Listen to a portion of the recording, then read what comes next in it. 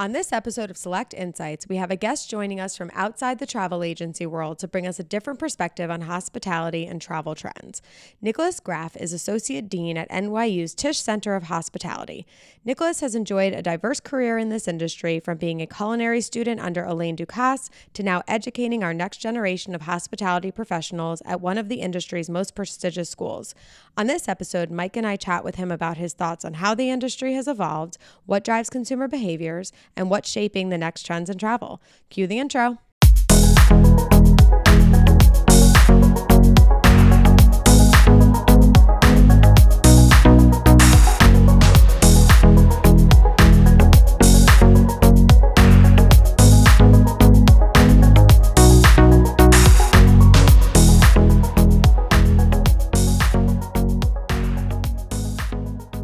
Welcome back to Select Insights. I'm really excited to be recording this episode again from our New York headquarters here at Travel Leaders Group. As always, this is Karen here with Mike Heflin, my co-host. Hi, Karen. Really excited to have with us Nicolas Graf, who is the Associate Dean of NYU Hospitality School. So, Nicolas, let's get right into it. How did you get to the position that you're in today? The short story is I quit my last job. And, all good stories start that way, don't they? which was in Switzerland. I was the chief academic officer of Les Roches Hotel School in Switzerland, which I did for a year and a half. But I'm originally from Switzerland. I wanted to follow my passion, and I think that's going to be a good introduction for the subject today. I wanted to study what I liked. I wanted to do the experience of my life instead of going after career and money. So I'm a certified chef, started as a chef, realized it was hard work, late nights, no weekends, and went on to study hotel management at the Lausanne Hotel School in Switzerland. Ended up doing a PhD in the US, and then worked at different universities, University of Houston in Texas. Then I went to a business school in France, a SEC business school. I was on the faculty there. And then decided to go back to the culinary side of the world and worked for Alain Ducasse, the celebrity chef, for about a year. And then went to Switzerland, and now I'm here at NYU. Very nice. So you could kind of combine the two from a hospitality standpoint, right? So you went to cooking school and then you studied hotel hospitality. Mm-hmm. So going back to your initial comment about wanting to follow your passion, at what point did you realize that that was your passion? You mean culinary? Yeah, hospitality in general. Well, I think pretty early. I mean, I was really into chocolate, and that's probably not a surprise to you in Switzerland. But I used to eat my pound of chocolate a day, pretty much. Mm-hmm. So I realized that I should stop eating that, and I should try to figure a way of doing it. That was much better for my belly, Oh, yeah. Well, I think before we even move forward, we have to kind of let the cat out of the bag. One of the coincidences here was the fact that we were just discussing that you're from Lausanne. We just did a wonderful podcast about Switzerland in general with a dear friend of ours who's from Lausanne as well. And one of my favorite chocolate shops in the world is from there. So she just came back recently and brought us some great chocolate. So if I lived there, I would probably eat chocolate every day too. So, Mike, why don't you go into some of the questions that we had in terms of what's going on in the world of hospitality now? What does it look like? What are some of the consumer trends? We'd love to kind of hear your insight and thoughts into that. Yeah. I think one of the big things that we're curious about is with all of the evolution going on sort of in the travel world in general, right? And we talk enough about disruption and the role that social media and technology and cybersecurity and all these things are playing is... what is maybe the Tisch School's philosophy or your personal philosophy, and how are you evolving the way that we educate and train what it means to be a hotelier now compared to what that meant 20 years ago? Yeah, I think the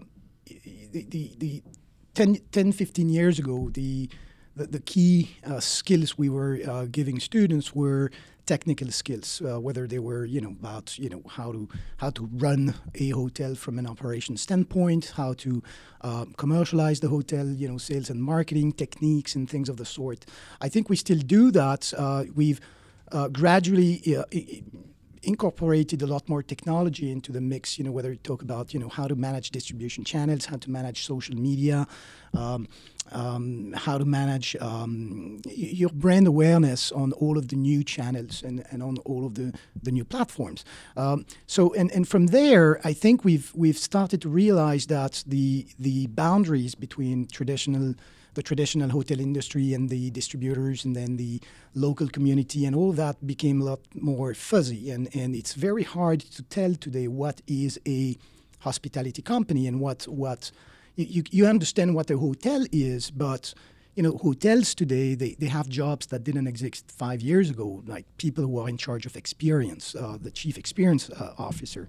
When I was in Paris, the interesting thing is a couple of Palace hotels in Paris introduced couple of years ago, they introduced the chief experience officer type of positions, and people who were in charge of securing movies being shot in Paris and securing the fact that the actors and actresses and all of the movie stars would stay at the hotel, so that the regular customer could actually, walk by, Tom Cruise, walk by, that kind of superstar, creating that experience. So the traditional definition of, what a hotel was, which is basically, the commercial side bringing heads in the beds and the operational side making sure the bed was done and clean, that's changed a lot, and it's a lot more about creating emotions, connecting people with the local communities, and understanding that we've not only moved into the experience economy today, but we're really moving into an experience economy that is also social and viewed through the social lenses. So you want to live an experience, but you also want to make sure that all of your friends, whether they're real friends or digital friends, know about it and can envy you in many ways. So to get back to your question, the way we've changed, so we have a lot more courses that are we just launched, for instance, a program, a Master of Science in Event Management, which is creating stories, creating memories, creating emotions, whether they're small-scale events to very large-scale events. So, and in that program, we have a lot of new, I would say, skills that we're trying to teach our students, which are essentially understanding the psychology of consumers, understanding how consumer, not the physical aspect of the product or even the service that they buy, but really the emotional aspect of what they buy and how they can connect to it and how you can create that. So we're talking about aesthetics. We're bringing a lot more art into the program, whether it's about fine art or it's about performance, these kinds of things. So we've brought a lot more soft skills and skills that are more behavioral and rooted in psychology as opposed to hard skills that we used to teach. That's really interesting. And I think it's actually in keeping with the theme that Karen and I have been talking about on this, as we've talked about favorite hotels and sort of what creates that. And a lot of what we've been talking about is the personalization and that sort of feel you get from a really great general manager, right? Of how they bring together all of the things you were just talking about, the psycho-emotional aspect of it to the physical representation of that psycho-emotional aspect. I was just in Paris, ironically, staying at the Shangri-La, and we get the unique experience because we work in this industry that I did a tour of the hotel with the sales manager, and I was telling her that it was one of the best cultural experiences I had in Paris was walking through the Shangri-La, right? It's the old home of Bonaparte. It has all of these historical monuments that are a part of the architecture of the building, all refurbished, all something that a normal guest wouldn't see. And I was telling her, you need to make this part of the experience of being a guest. This has been incredible. The history is amazing. The art and architecture are stunning. I loved that portion of it. And the way that hotels are working in more of their own representation of the history and the experience and the culture of their destination is an awesome thing. And it's great to hear that you guys are not only responding to that, but at the forefront of educating how to make that more of a part of the hospitality experience, because it really is part of what makes it so unique and what makes visiting hotels, sort of such a cool experience if you sit down and embrace how distinct they can be as an experience in and of themselves. Yeah, no, absolutely. And the other thing we've seen, so if I look back, it's kind of funny because when I was a student, an undergraduate student, many years ago, we were trained on personalized service because back, I'm not going to give my age, but say 20-something years ago, maybe 30-something years ago soon, the birthplace of the hotel industry was in Switzerland. In fact, a lot of the historic palace hotels were originated from Switzerland, and the service there was the clientele was essentially families that would come generation after generation. So the hotel managers knew the father, the grandfather, they knew the family like friends, and so they were able to really personalize the service. Now, as the profession professionalized, really, we've kind of lost that. And as we adapted to technology and the growth in the use of technology, we became a lot more, process orientated as opposed to people orientated. And I think that's what made a lot of the hotel industry growth for the past, I'd say, 20 years.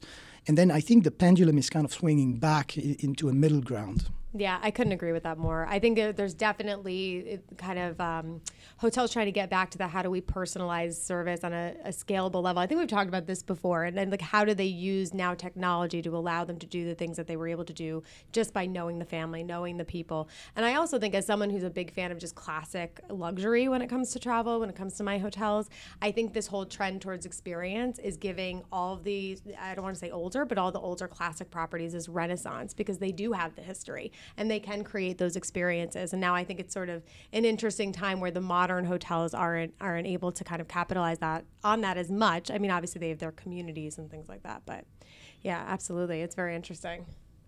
I think that's really great. I mean, I couldn't agree with Karen more on this. And actually, as someone who is not the same fan of sort of, I think, traditional luxury as Karen is, I think finding hotels that find a way to do both of those really well in a way that can still be personalized is such a unique experience. And we've talked about this on the podcast before. My background, I worked at Orbitz prior to coming to the traditional sort of travel side of the business.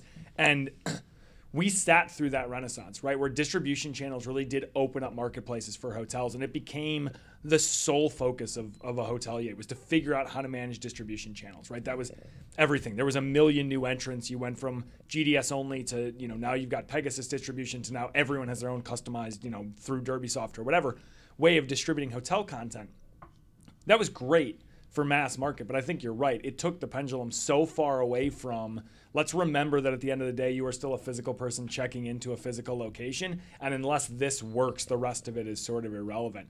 And we've seen a really great, I think, comeback to the marketplace where at the end of the day, this really is about people serving people. No matter how they get there, there's no escaping that aspect of hotels. And I think it's something that is really good to see. It's positive for the marketplace, and it's positive for the economic impact that hotels have as well, because I think, ironically, I was just listening to a Freakonomics podcast. They were talking about how Trader Joe's is revolutionizing the industry. Great episode. Right? It was an awesome episode. But what I really walked away from is like, it's sort of ironic that all they're doing is rewinding grocery stores by 20 years. They're just going back to like, oh yeah, this is people selling to people. Let's make this a positive experience. I think we felt the same way about hotels. All of the focus was on, how do I use a digital key and check in on my phone and arrange the lights through my phone and make sure I never have to talk to somebody? And they realized, especially in the luxury market, right? We were just talking about this. I was at the Alpina in Switzerland. The best part of our stay was the staff. Like, the staff was from something like 26 different countries, incredible experiences, great people, right? I mean, all the way down to like, what mint leaves do you want in your gin and tonic? I'll sit there and talk about that forever, right? I mean, they were great, and I just love that this is actually being driven through the educational process too. That's amazing. It's the emotion that hotels and people create.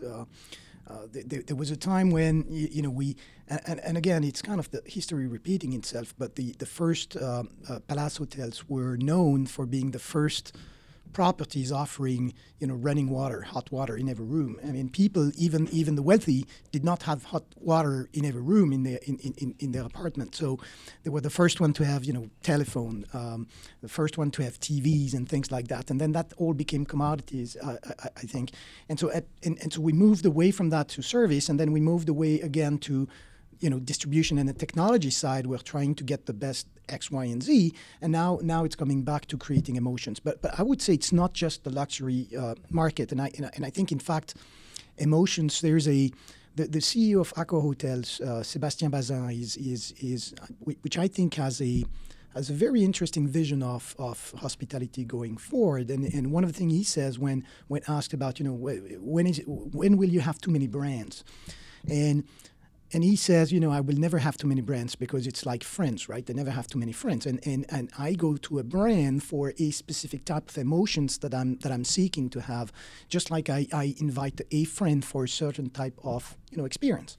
And so I think the segmentation that we used to have, from budget, economy, mid-scale, upscale, luxury, that segmentation is kind of less and less relevant. And now people are looking at types of emotion. So you want to have a certain type of emotion.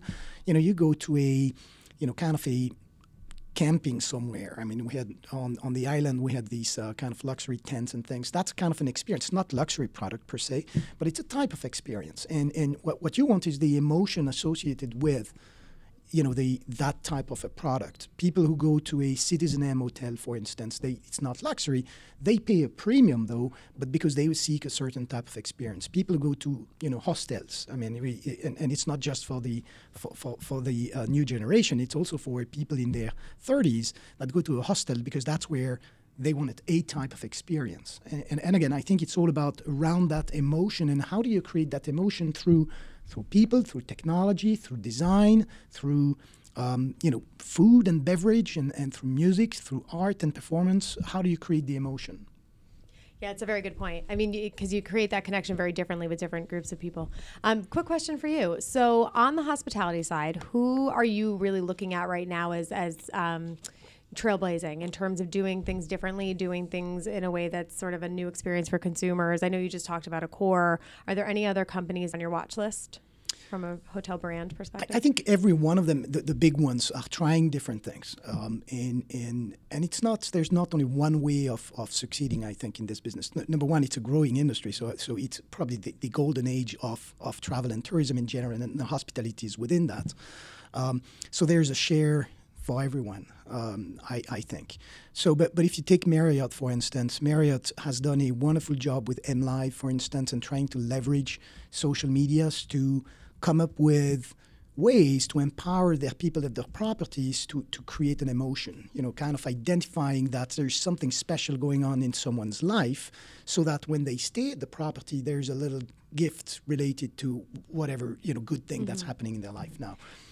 Be careful of not being too creepy here. Right. So actually, no. I'm glad you said that because I just wanted to jump in for a second because I think it brings up a really interesting conversation. Obviously, I think a big thing for 2019 is going to be how do we leverage the data and how do we create those really personalized experiences without overstepping boundaries from a personal privacy perspective. And my theory is that in the next year, consumers are going to pull back on that a lot more. They're not going to want their information on apps. They're not going to want their location services on. So I'm kind of curious to hear where you see that going in the next year or two, whether or not you think it's something that people will just warm up to, or do you see consumers, driving farther away from giving hotels the ability to do things like that? It's a good question. I don't think I have a perfect answer to that. But if again, history serves as a teacher, as a lesson. In the past, lots of creepy things could happen in a hotel. I mean, think about it. Everybody can come in your room where they can dig into your suitcase and look at your underwear and all these creepy things. I mean, that are very personal things when you think about it. In the past, when we didn't have, laptops or iPhones and things of the sort, we had physical agendas where we were keeping all of our contacts names and phone numbers of our friends. I mean, people in the hotels could come into the room and actually look into that. So I think it's a question of self-regulation and how the industry behaves. Now, the question is, will at the moment some of the creepy experiences that we've seen were coming from artificial intelligence not functioning well enough in utilizing some of the data.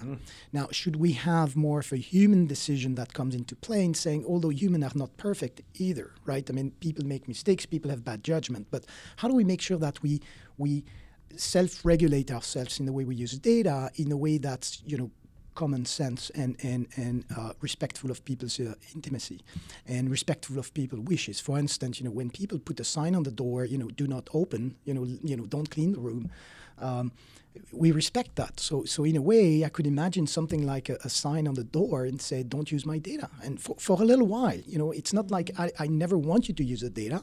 It's simply that I for a moment, I need total privacy. I need to be incognito in this world. Yeah. And but at times there are people who say, use my data. Do something for me. I need something, like I need really an emotion. I need you to customize the stay. I need you to know that I'm on a total jet lag, and I need to I need you to know that. So I think it's kind of a self-regulation, and also customer being able and empowered to actually put the sign on the door and saying, don't disturb. Mm-hmm. Yeah, that's a really good point. Because even in myself, I mean, I struggle with that in terms of wanting the convenience of it, right? Like if there's something local and I can get a discount on it, great. I want to know about that. But at the same time, as someone who travels alone a lot for work, I worry about security, right? I do worry about that other side of it. So it'd be interesting to see if they could build something in. But anyway, going back to the question, because I do want to hear, aside from Marriott, anyone else that's standing out to you? I think Accor is really interesting because they're kind of trying a lot of things that others are trying, but the others are trying one only. They've launched the Accor Local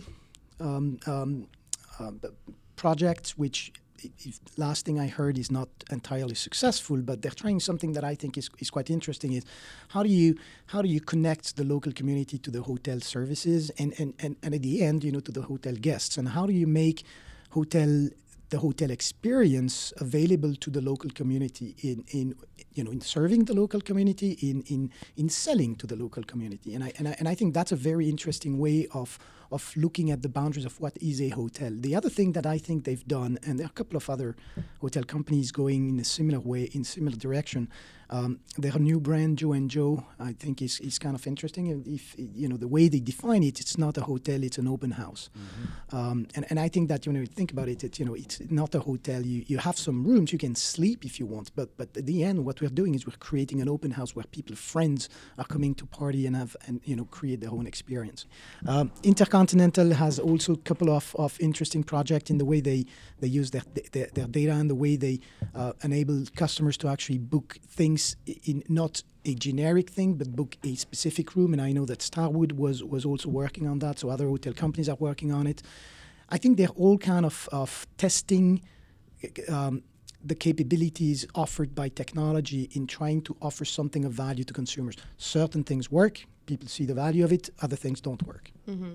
Yeah, and bringing sort of local life into hotels, it's sort of funny that that's becoming such a big thing, I think, in travel news and travel content in the last couple of months. It's not, I don't see that as a new thing. There's been a couple of hotels that have been doing that really well, like the Ace Hotel in New York. They always had that great area. And it's sort of funny how they were they were so ahead of the game in that. I mean, they were doing that 5 years ago, but only now are they really starting to get all that recognition in terms of bringing life into the property.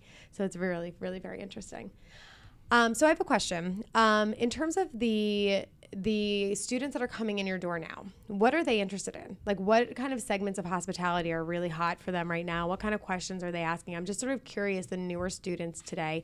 And the reason I ask is because when I first got into this business, I don't think I ever realized, and granted, did not go to hospitality school, but I feel as though there wasn't a lot of awareness for the scope of the amount of opportunities that sort of exist within this industry. So I'm just curious to hear what the trends are like from the student body.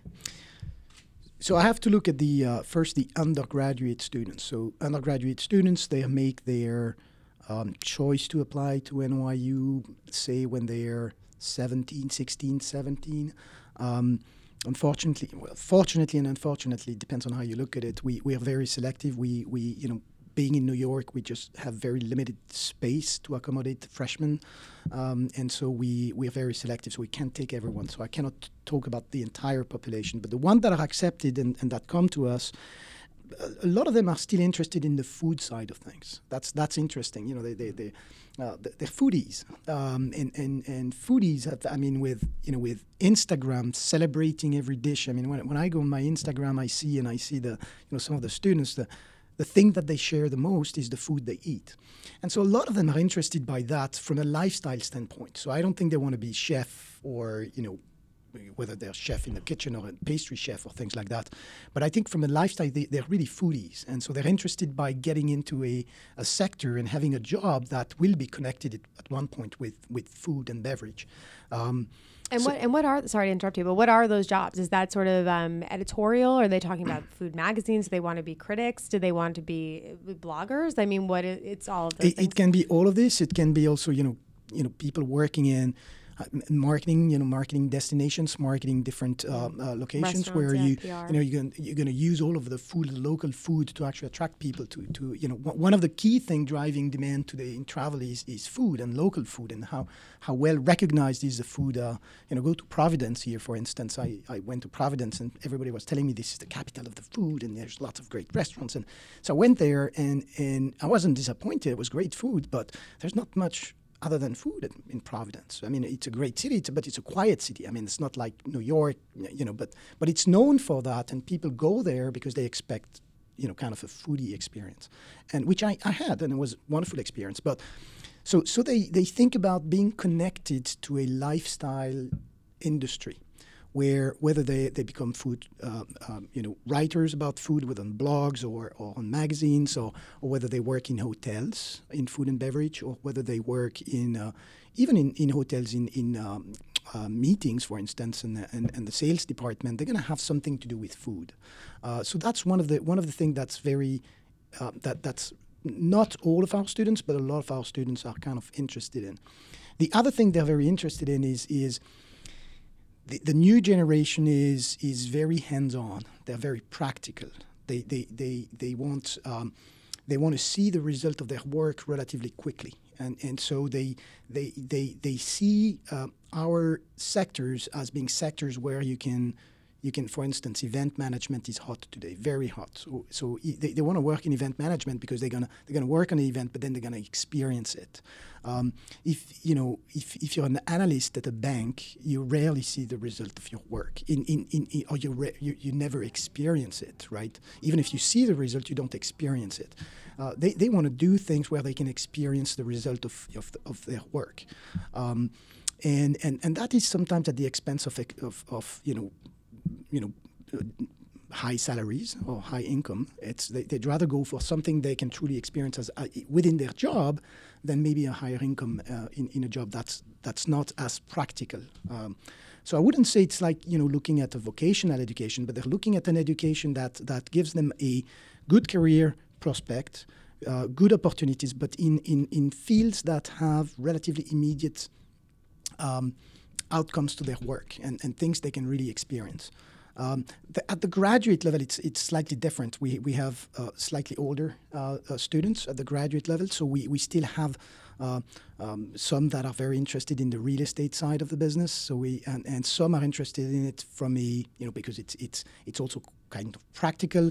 But there's a we know names of hotels. We rarely know names of office buildings. Right. So there is also something in hotels, even if for people who are interested in real estate, there's something that's also kind of unique. And again, I think I would associate that with a kind of a lifestyle. So even though we have a lot of students that end up in real estate, in hotel development teams, they're doing it because they really like the uniqueness of hotels as a real estate. Well, it's emotional, right? Going back to what you were saying before, people become much more emotionally tied to properties that are hotels versus sort of office buildings.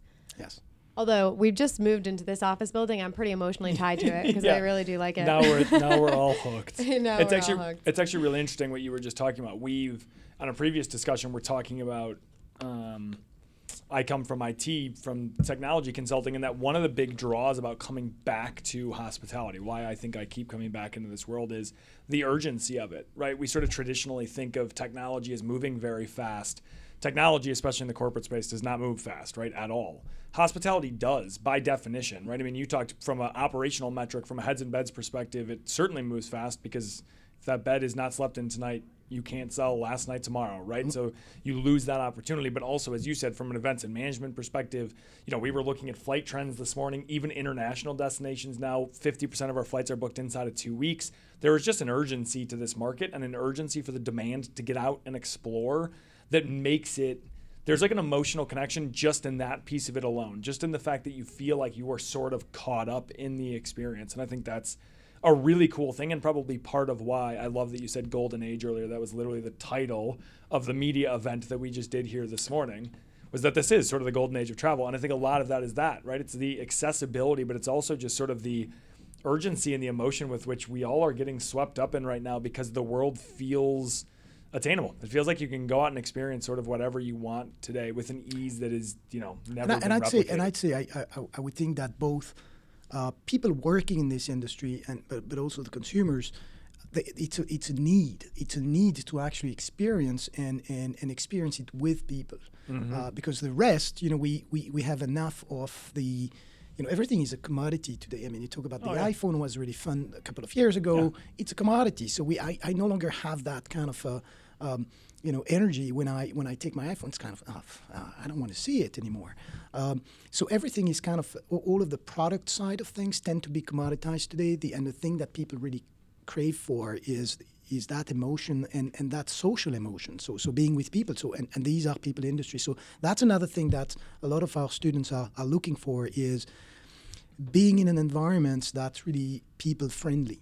And where they can make connections. So that's a big thing that they're looking for. I want to come back to, so we asked you a fundamental question when we first asked you about joining us that we, I think for a good reason have spent 30 minutes and haven't gotten to yet. But that question really centered on exactly what you just brought up, right? Sort of two pieces of data that I think tripped for Karen and I this idea that like we need to dive deeper into consumer behavior and the impact it's having on travel generally. Those two pieces of data were a report on the slowing of iPhone cycles, so that basically we're at the point now where there's diminishing returns on new features, right? Whether I can use my fingerprint or scan my face is sort of irrelevant, right? I get no joy out of these new features. My iPhone is as functional as I need it to be. So people are just spending less money. It's not that the product is worse. It's just that we're already satisfied. And the other piece of this was, I just read that in 2018, it was the first year ever that spending at bars and restaurants exceeded grocery store spending, right? So it's the first time that dining has been more experiential than it has been a product consumption activity. So we were thinking about when we look at the renaissance of travel, everyone wants to say it's air flights have gotten more frequent and more available, certainly true.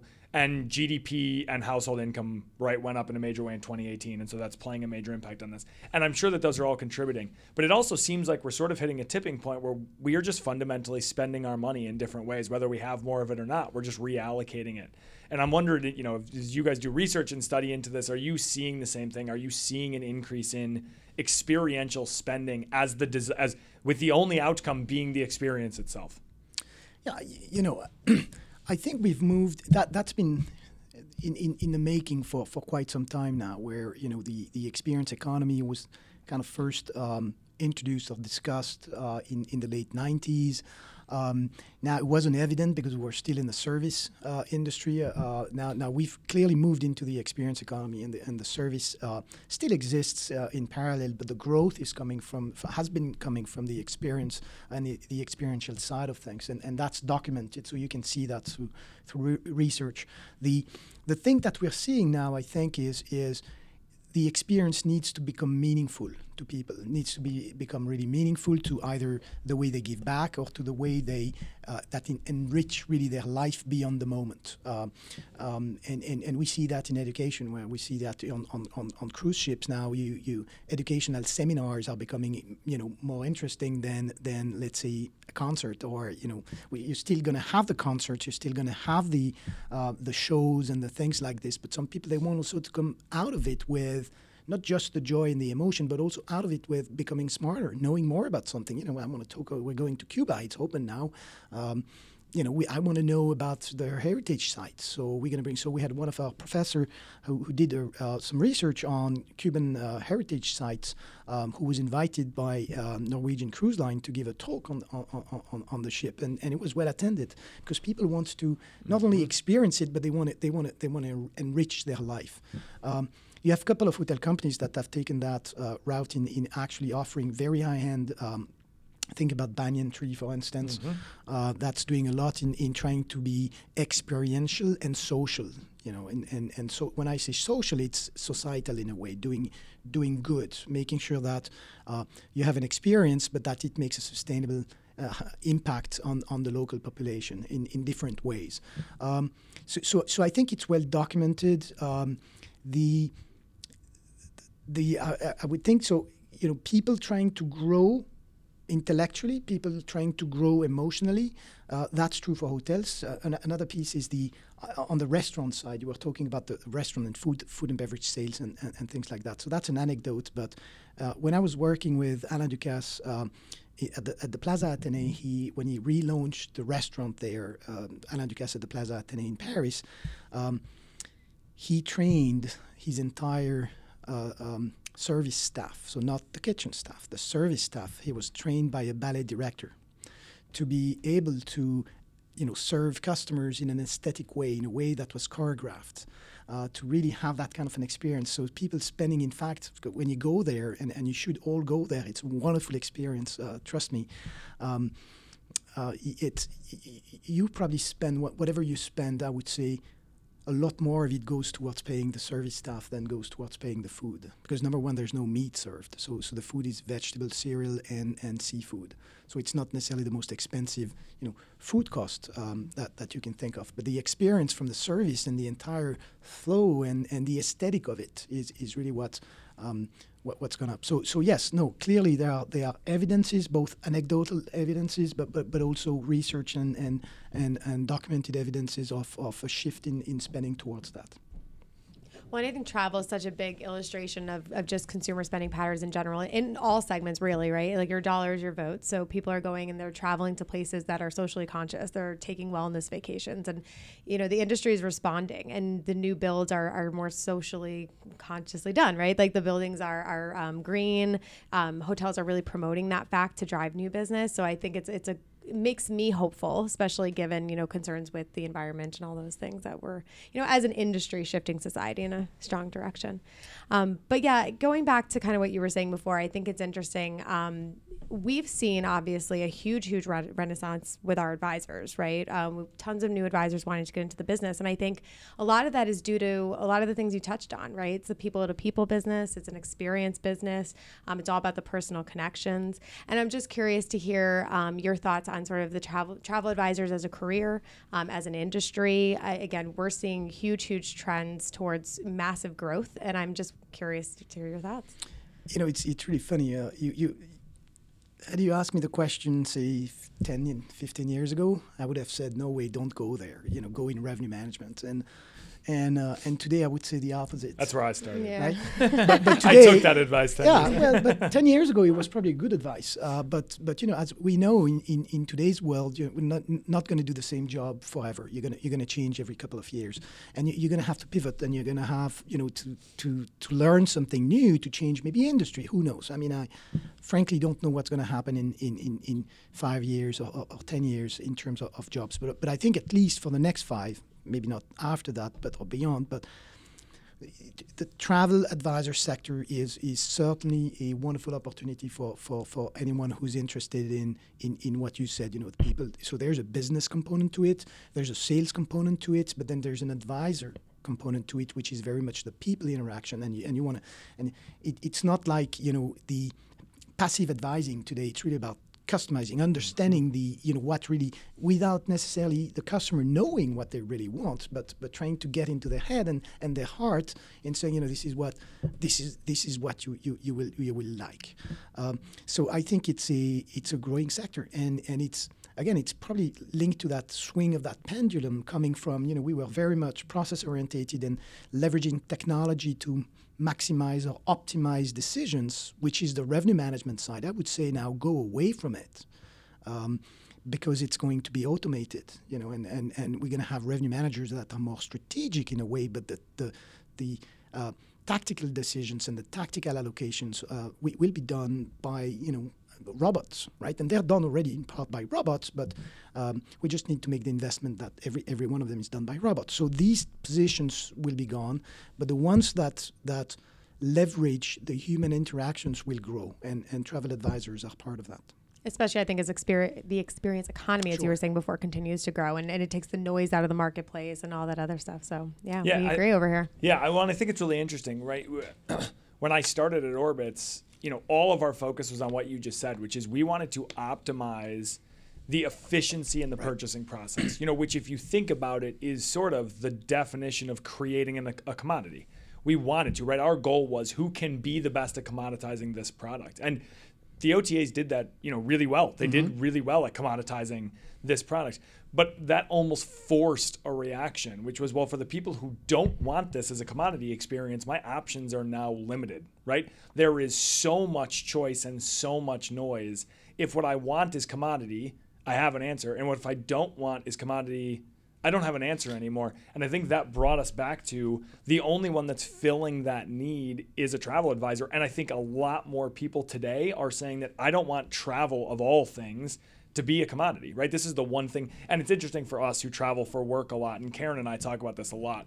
When I travel truly for business, I actually do want it to be a commodity, right? I want it to be as simple and efficient as possible because I'm away from my family and I'm away from my children and I had the flu 3 days ago and I just want to go to sleep, right? So then it's great. But I love to travel. I always have. And for me, like, the last thing I want is for that to be a commoditized experience. I want this to be, I don't even exist on social media. For me, it's not about sharing. It is about the experience. It's that I want to share time with people I love and share experiences with people I love. And to me, that has to be something that's unique. And I think technology has actually ironically moved us further away from that as opposed to closer to it. And we've realized that people are the solution to that problem.